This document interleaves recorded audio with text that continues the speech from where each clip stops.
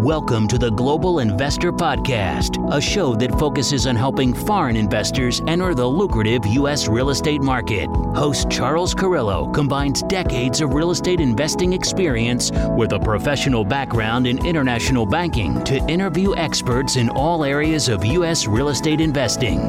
Now, here's your host, Charles Carrillo.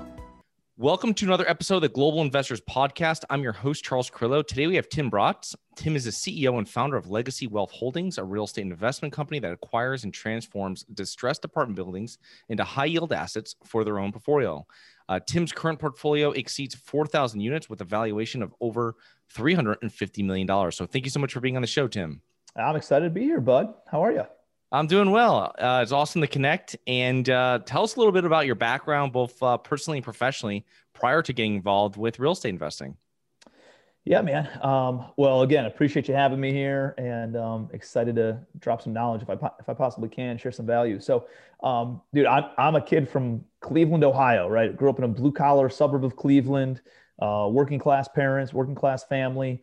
Went to college 03 to 07, and that was when the market was going crazy and everybody's making money in real estate. And I was very money motivated kid when I was 20 years old. So I graduated from college in 07. I moved out to New York City, just kind of on a whim. My brother lived out there, so I lived with him, and I thought you got involved in real estate by getting a real estate license. So got my real estate license and somehow ended up with a commercial brokerage handling leasing for businesses and landlords. And so we did like office leases and retail leases. And I just kind of brokered that stuff for about 12 months, and it took me like 8 months to close my first deal. It was a little dumpy 400 square foot space on a side street in Greenwich Village, and signed a lease for $10,000 a month on a 12-year lease term. And I'm like, holy smokes, like I need to be on that side of the coin. I need to be owning real estate, not brokering it. And so I decided to move out of New York. It was just a bad winter and everything was expensive. So I moved down to Charleston, South Carolina in 2008, and decided I want to be a real estate investor. And I read all the books and I sign up for all the courses and I go through analysis paralysis for 6-7 months and realize I'm not going to learn how to invest in real estate by reading about investing in a book. And I need to actually take action. I need to jump in the water.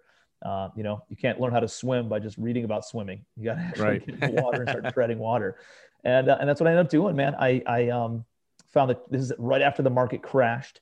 I found the cheapest house on the MLS. I go in, I lowball it, go back and forth, and I bought a little dumpy duplex in the hood for $14,000 on my credit card. And then just kind of cleaned it up, physically did all the work myself to it, held an open house. One of the neighbors came in and bought it for $33,000. So I made about 14 grand after all was said and done. And I was like, dude, I don't even know what I'm doing. And I'm making money in this real estate market, right? Like I'm a punk 23-year-old kid, never done a deal before. It's the worst housing market ever. And I'm like, let's go do it again. So then I got into like wholesaling, and I learned how to find really good deals. I mean, they were everywhere, right? Back then.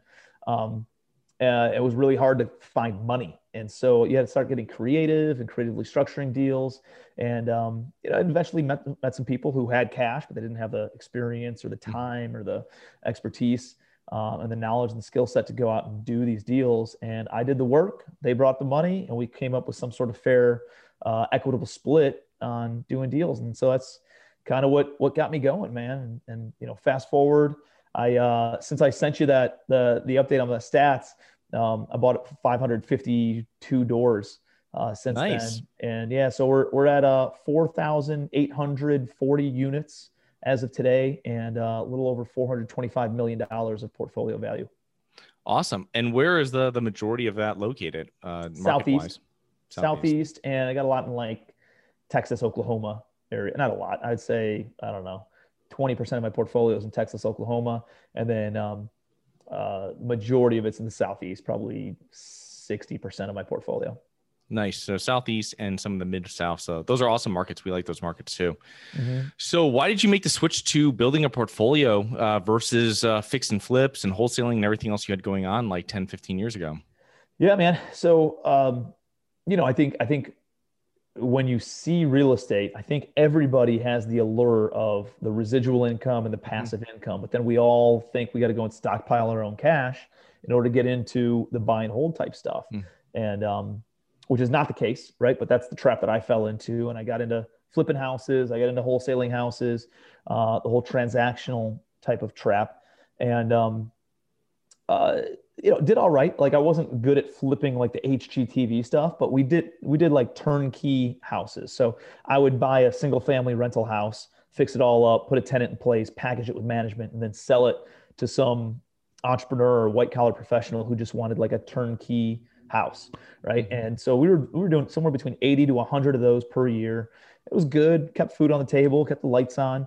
And I was passively investing or raising money for and sponsoring loans for some apartment buildings. I took down some small buildings myself. And in late 2017 or summer of 2017, I sat back on vacation one morning. I was looking at my goals and looking at my net worth. And I realized, dude, 90% of my net worth came from my apartments. And it was about 10% of my time. And I'm like, dude, can you imagine if we dedicated all these resources over here that we're using in flipping houses and put them all towards buying apartment buildings and holding apartment buildings? Like, can you imagine how much growth we would have? And that's exactly what happened. Like, I just drew a line in the sand. We burned the ships on all the single family stuff we were doing. And we only focused on apartment buildings. You know what happened? An 11 unit popped up and a 20 unit and an 18 unit. And then all of a sudden we started compounding and growing and bought a 48 unit. And then I bought a 72 unit portfolio. And then I picked up a couple hundred units over the course of the next few months. And then I was at, 600 doors or something. And then I took down a portfolio of 730 units in the summer of 2018. So less than 12 months later. And that's what really kind of put me on the map. That put me over it put me at like 1,300 doors.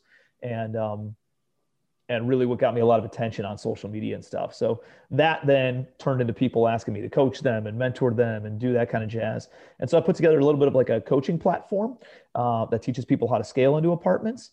And that has led to a ton of deal flow and a ton of investors for more projects. So we've just kind of amplified what we've done. So by the end of 2018, I was at 1,600 units. I picked up almost another 2,000 doors in 2019. Another 1,000 doors in 2020, despite what happened with COVID last year, and another almost 600 doors this year. Oh, fantastic. So for you scaling so fast, was it because, did you have other partners that were handling other parts of the business, or what is your specialty when it comes to it? Are you an underwriter? It sounds like you're more of the face of the business for raising money. Yeah. Great question. And what I think a lot of people get caught up on coming from residential into multifamily is, in the single family world, it's hard to carve up 20 or 30 grand of profit with a bunch of A players on your team, so it's like a solo kind of type of a business. When you get into multifamily or commercial, it's a lot more of a team sport, and it's more exciting because you're talking about not 30 grand, you're talking about $3 million of profit in a given deal. So you can attract those A players, and it makes everybody excited and gets their attention because you're talking about big dollar amounts. And so exactly to your point, man, what I ended up doing is I brought in A players. They handled the stuff that I was not good at. I handled the stuff and stayed in my lane of the things that I liked doing and what I was really good at. And that's this, right? That's being active on social media, and it's educating. And that then leads to deal flow. So I was able to hand that off to my acquisitions guy. It leads to money flow, which I was able to hand off to my chief investment officer. And I still raise a lot of money. That's really my forte. And then, suppliers and vendors and contractors, I was able to hand off to my COO, and he was able to kind of just continue refining that part of our business. So, I see all those guys as kind of the engines of my business, and I'm like the fuel that feeds all of them. So everything would run great. I'm not needed from a day-to-day operation standpoint. But when we are actively buying or actively selling, I'm the loan sponsor, right? I sign on 4,800 doors. I am a general partner on all of them. I'm a loan sponsor on 95% and a managing member on 95% of them. So it's not like I have a little bit of equity. Like I have a majority of the equity in all those different projects. So I am needed on the acquisition and the disposition side of things, but from a day-to-day standpoint, the team, man, they've been crushing it, and I'm super blessed to be surrounded by great people. So what type of processes and systems have you put in place that allow you to step back from the day to day? Because I think that's everyone's dream, and especially when you're getting into real estate investing, especially if someone's a flipper. And I know that adult daycare they call flipping houses. What a headache it is. Yeah, man, it's a lot of work. That's another great question. It doesn't happen overnight, right? I was really bad at real estate for 8 years, and I fumbled and messed up and screwed up over and over and over again. And every time I did, I sharpened the axe a little bit. I got a little bit better. I didn't make that mistake a second time. I hired an assistant before I hired a COO, right? I hired a project manager before I ever hired an in-house attorney, right? I took little steps of hiring one person at a time, and I didn't hire them for that role. I hired them for 2 roles above where they were, right? My COO, we used to co-wholesale together, and I saw the guy's work ethic, and I was like, dude, I can't afford to not have him on my team anymore. My chief investment officer used to be my business attorney. That was just, he'd handle evictions for me and some other stuff. And then he passively loaned me money once in a while. And I realized, dude, you could handle the entire capital raising side of things. And I brought him in-house about 2.5 years ago. But he was my business attorney for 7 years first. And I had to give up equity. I think a lot of people get caught up in, I want to own 100% of it, but they own 100% of a grape. I'd rather own 25% of a watermelon. There's a lot more juice in the squeeze of 25% of a watermelon than in 100% of a grape. And so you realize guys like Elon Musk only owns 22% of Tesla. Jeff Bezos owns 11% of Amazon. And when you think about that, they're the 2 richest, wealthiest people in the entire world, and they only own that much of their business. That means, there's something to bringing on A players, giving up a little bit of equity, and kind of biting that bullet, because it's not about this deal, right? It's about what does this deal set you up to do for the next 10, 50, 100 deals that you can do because you gave up a little bit more equity on this one. And it's easy to do in commercial real estate. You don't have to get married across your entire portfolio. You do one deal with somebody, you and I do a deal together. And if we like doing business, guess what? We could do another deal together. If it doesn't fit, then we sell that deal and we move on with life, but it's easy to do in the commercial side. So that's what I ended up doing. I ended up joint venturing, and, students would bring me a deal. They could handle project management, property management. I could bring loan sponsorship, capital to the deal, asset management, kind of help capital manage and do some of those things. And so it allowed us to stay in our lane, allowed them to do their thing. And dude, when you do that, 1 + 1 = 3. You can accomplish a lot more as a team. Yeah, it's funny you say that. I was having coffee with a really wealthy guy a couple of years ago, and he was telling me we had met a couple of months before, and he was saying he was all pumped about buying this business. And then I met him 3 months later, and he's like, no, I never went through with it. And I was like, why? He's like, I can't find the right person to run it. If I can't find the right person to run it, I don't do it. Yep. And it's completely different from someone that might not be as savvy, let's say, and they're just looking at straight numbers, but they want someone that's a rock star that's going to run this new investment for them, because they're not the one that's going to go run it, right? And so it's completely true about aligning yourself with people that are doing what their specialty is and spending and focusing on doing that versus something else, right? Or wearing too many hats, which is a huge mistake because you're not going to be great at all of them. No, man. I mean, you think about Jeff Bezos, Elon Musk, Warren Buffett, dude, they have the same 24 hours in a day that we do. How do they accomplish so much more? And likewise, the homeless guy asking for money, he's got the same 24 hours in a day that we do. How come he's accomplishing so much less? It's what are the activities that you're focused on, and what is the highest and best use of your time? And, there's charts out there that show $10 an hour tasks, $100 an hour tasks, $1,000 an hour tasks, $10,000 an hour tasks. And I'm very focused and very disciplined with only spending my time on $10,000 an hour and better tasks. If it's anything less than that, I staff it out. I give it to somebody on my team, or I just delete it altogether from my life.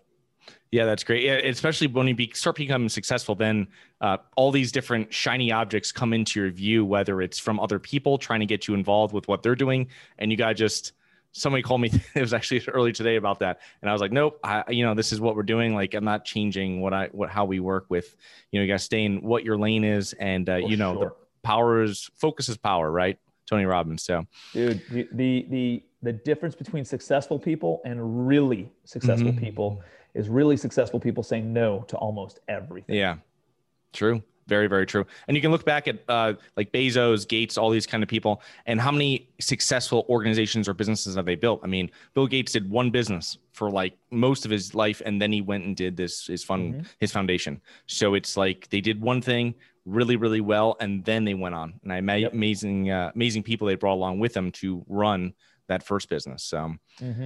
So you coach a lot of new investors. What would you suggest to a new investor that wants to start flipping houses or building a rental portfolio? Oh man. So I actually don't do a lot of like newbie type coaching. Actually, a lot of the people that I coach are already doing real estate in some capacity, and they're looking to get into buy and hold type stuff.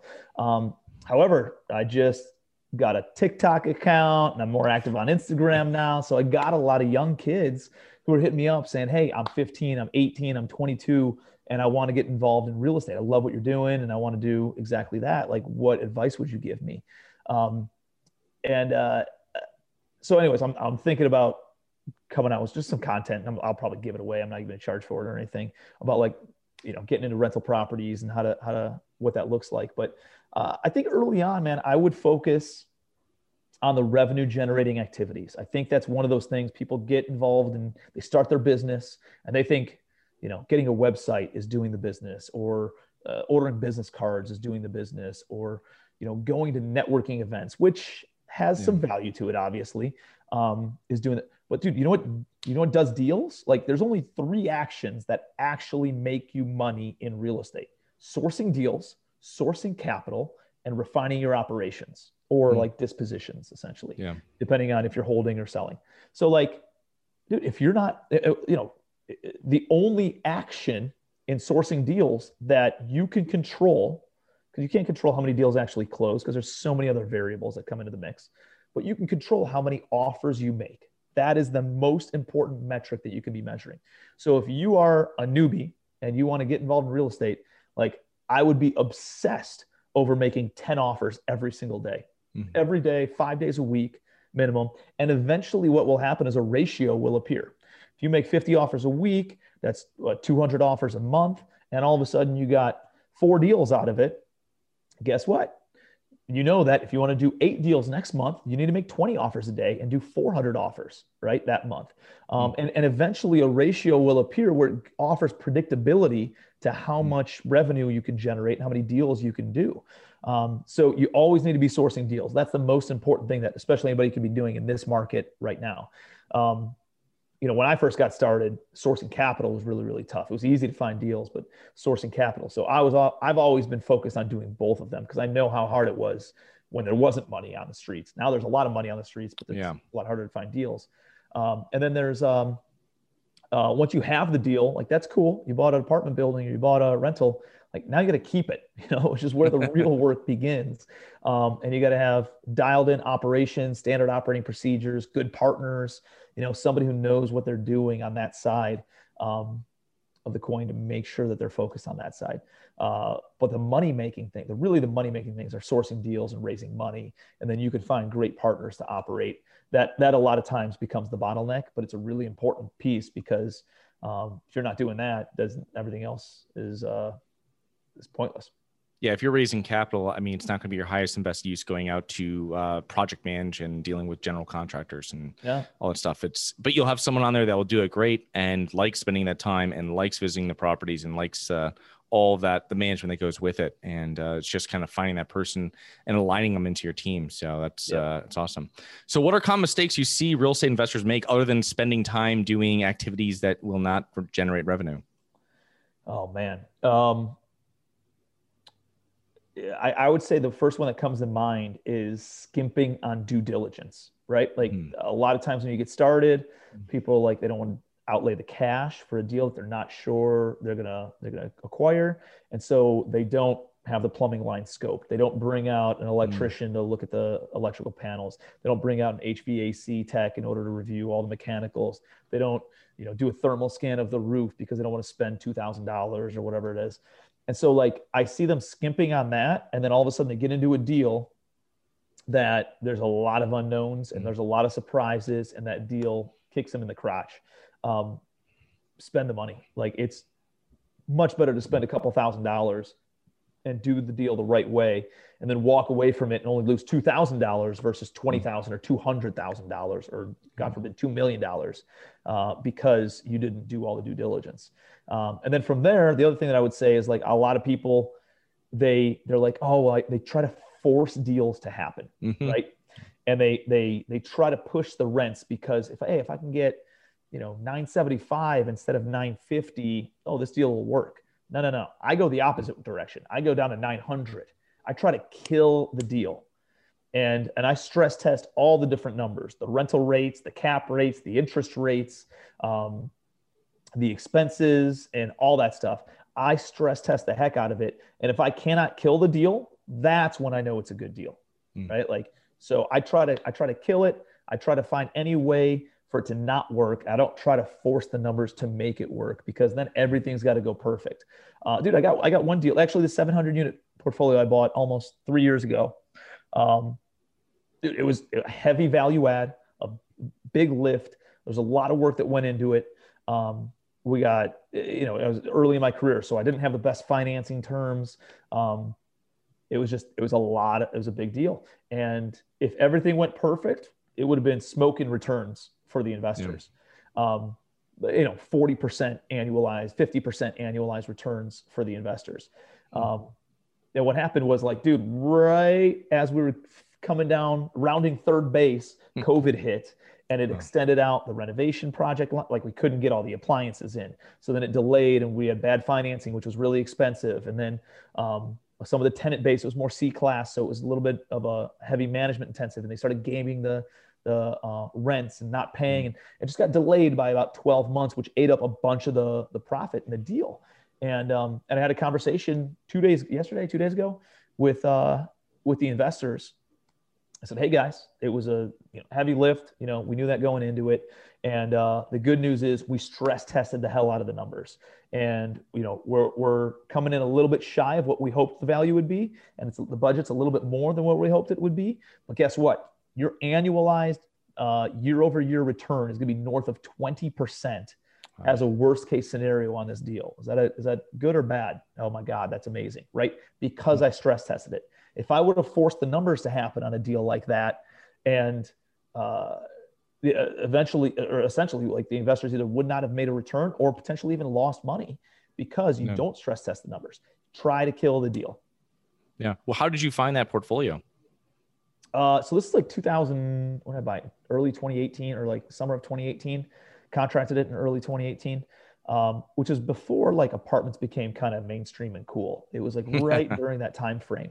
And because it was like 50% occupied in like a tertiary market of Georgia, it's just, dude, it wasn't a market that the hedge funds and REITs wanted to go in. It was too much work for them to want to roll up their sleeves and get their hands dirty.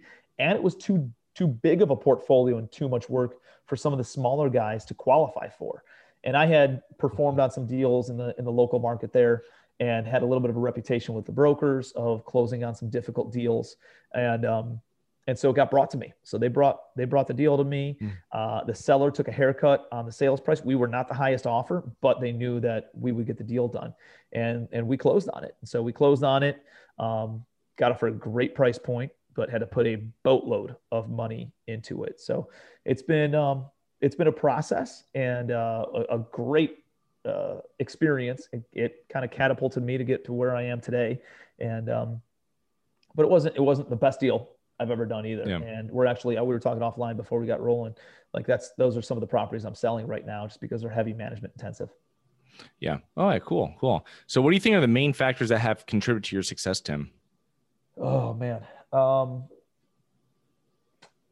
I would say, dude, I got involved in real estate, and that's the only thing I've ever known. So ever since college, the only thing I've ever been educated on has been real estate. So I didn't really have like a backup plan when things got hard, when things got tough, when I walked into houses and roaches fell on my head, or I walked out of houses with fleas up to my knees, when contractors burned me, when tenants chased me out of buildings with baseball bats, like when lenders bailed the 3 days before closing. I couldn't quit, right? I just didn't have anything to retreat to. So I had to push through and I had to make it happen. So I think, not quitting and just having the tenacity to see things through. It's easy, dude, for everybody to start, right? Everybody's got the ambition to start, but not a lot of people have the perseverance to stay. And I had the perseverance to stay. I just saw it through. I don't know if it's because I'm tough or it's just because I didn't have anything to retreat to, but I just kept staying with it. And real estate's not an experiment, man. Like, this is something that's time tested and true, and you will build wild amounts of wealth if you just stick with it and keep on doing the activities, right? That's the other thing I'd say. I focused on, once I understood what the actionable revenue generating activities were, that's what I focused on. I just doubled down on those and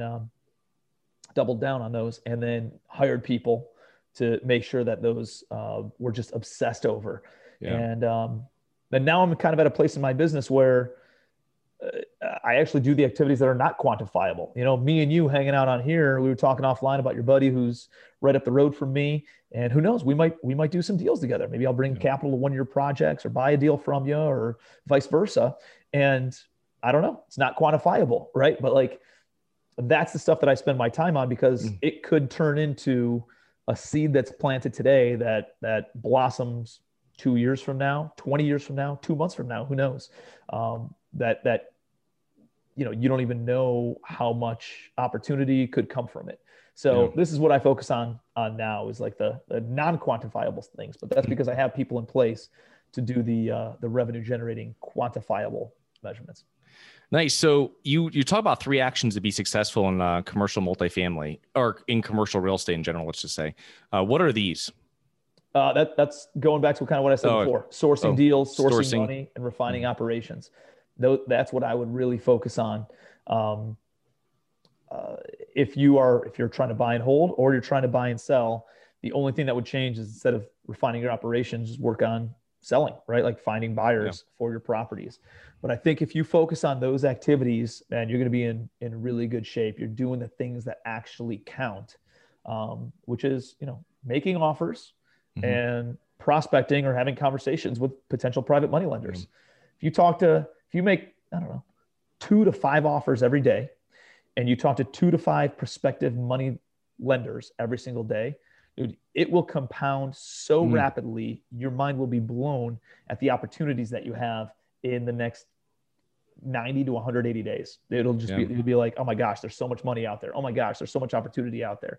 And like, you'll be taking deals down. All you got to do is those activities.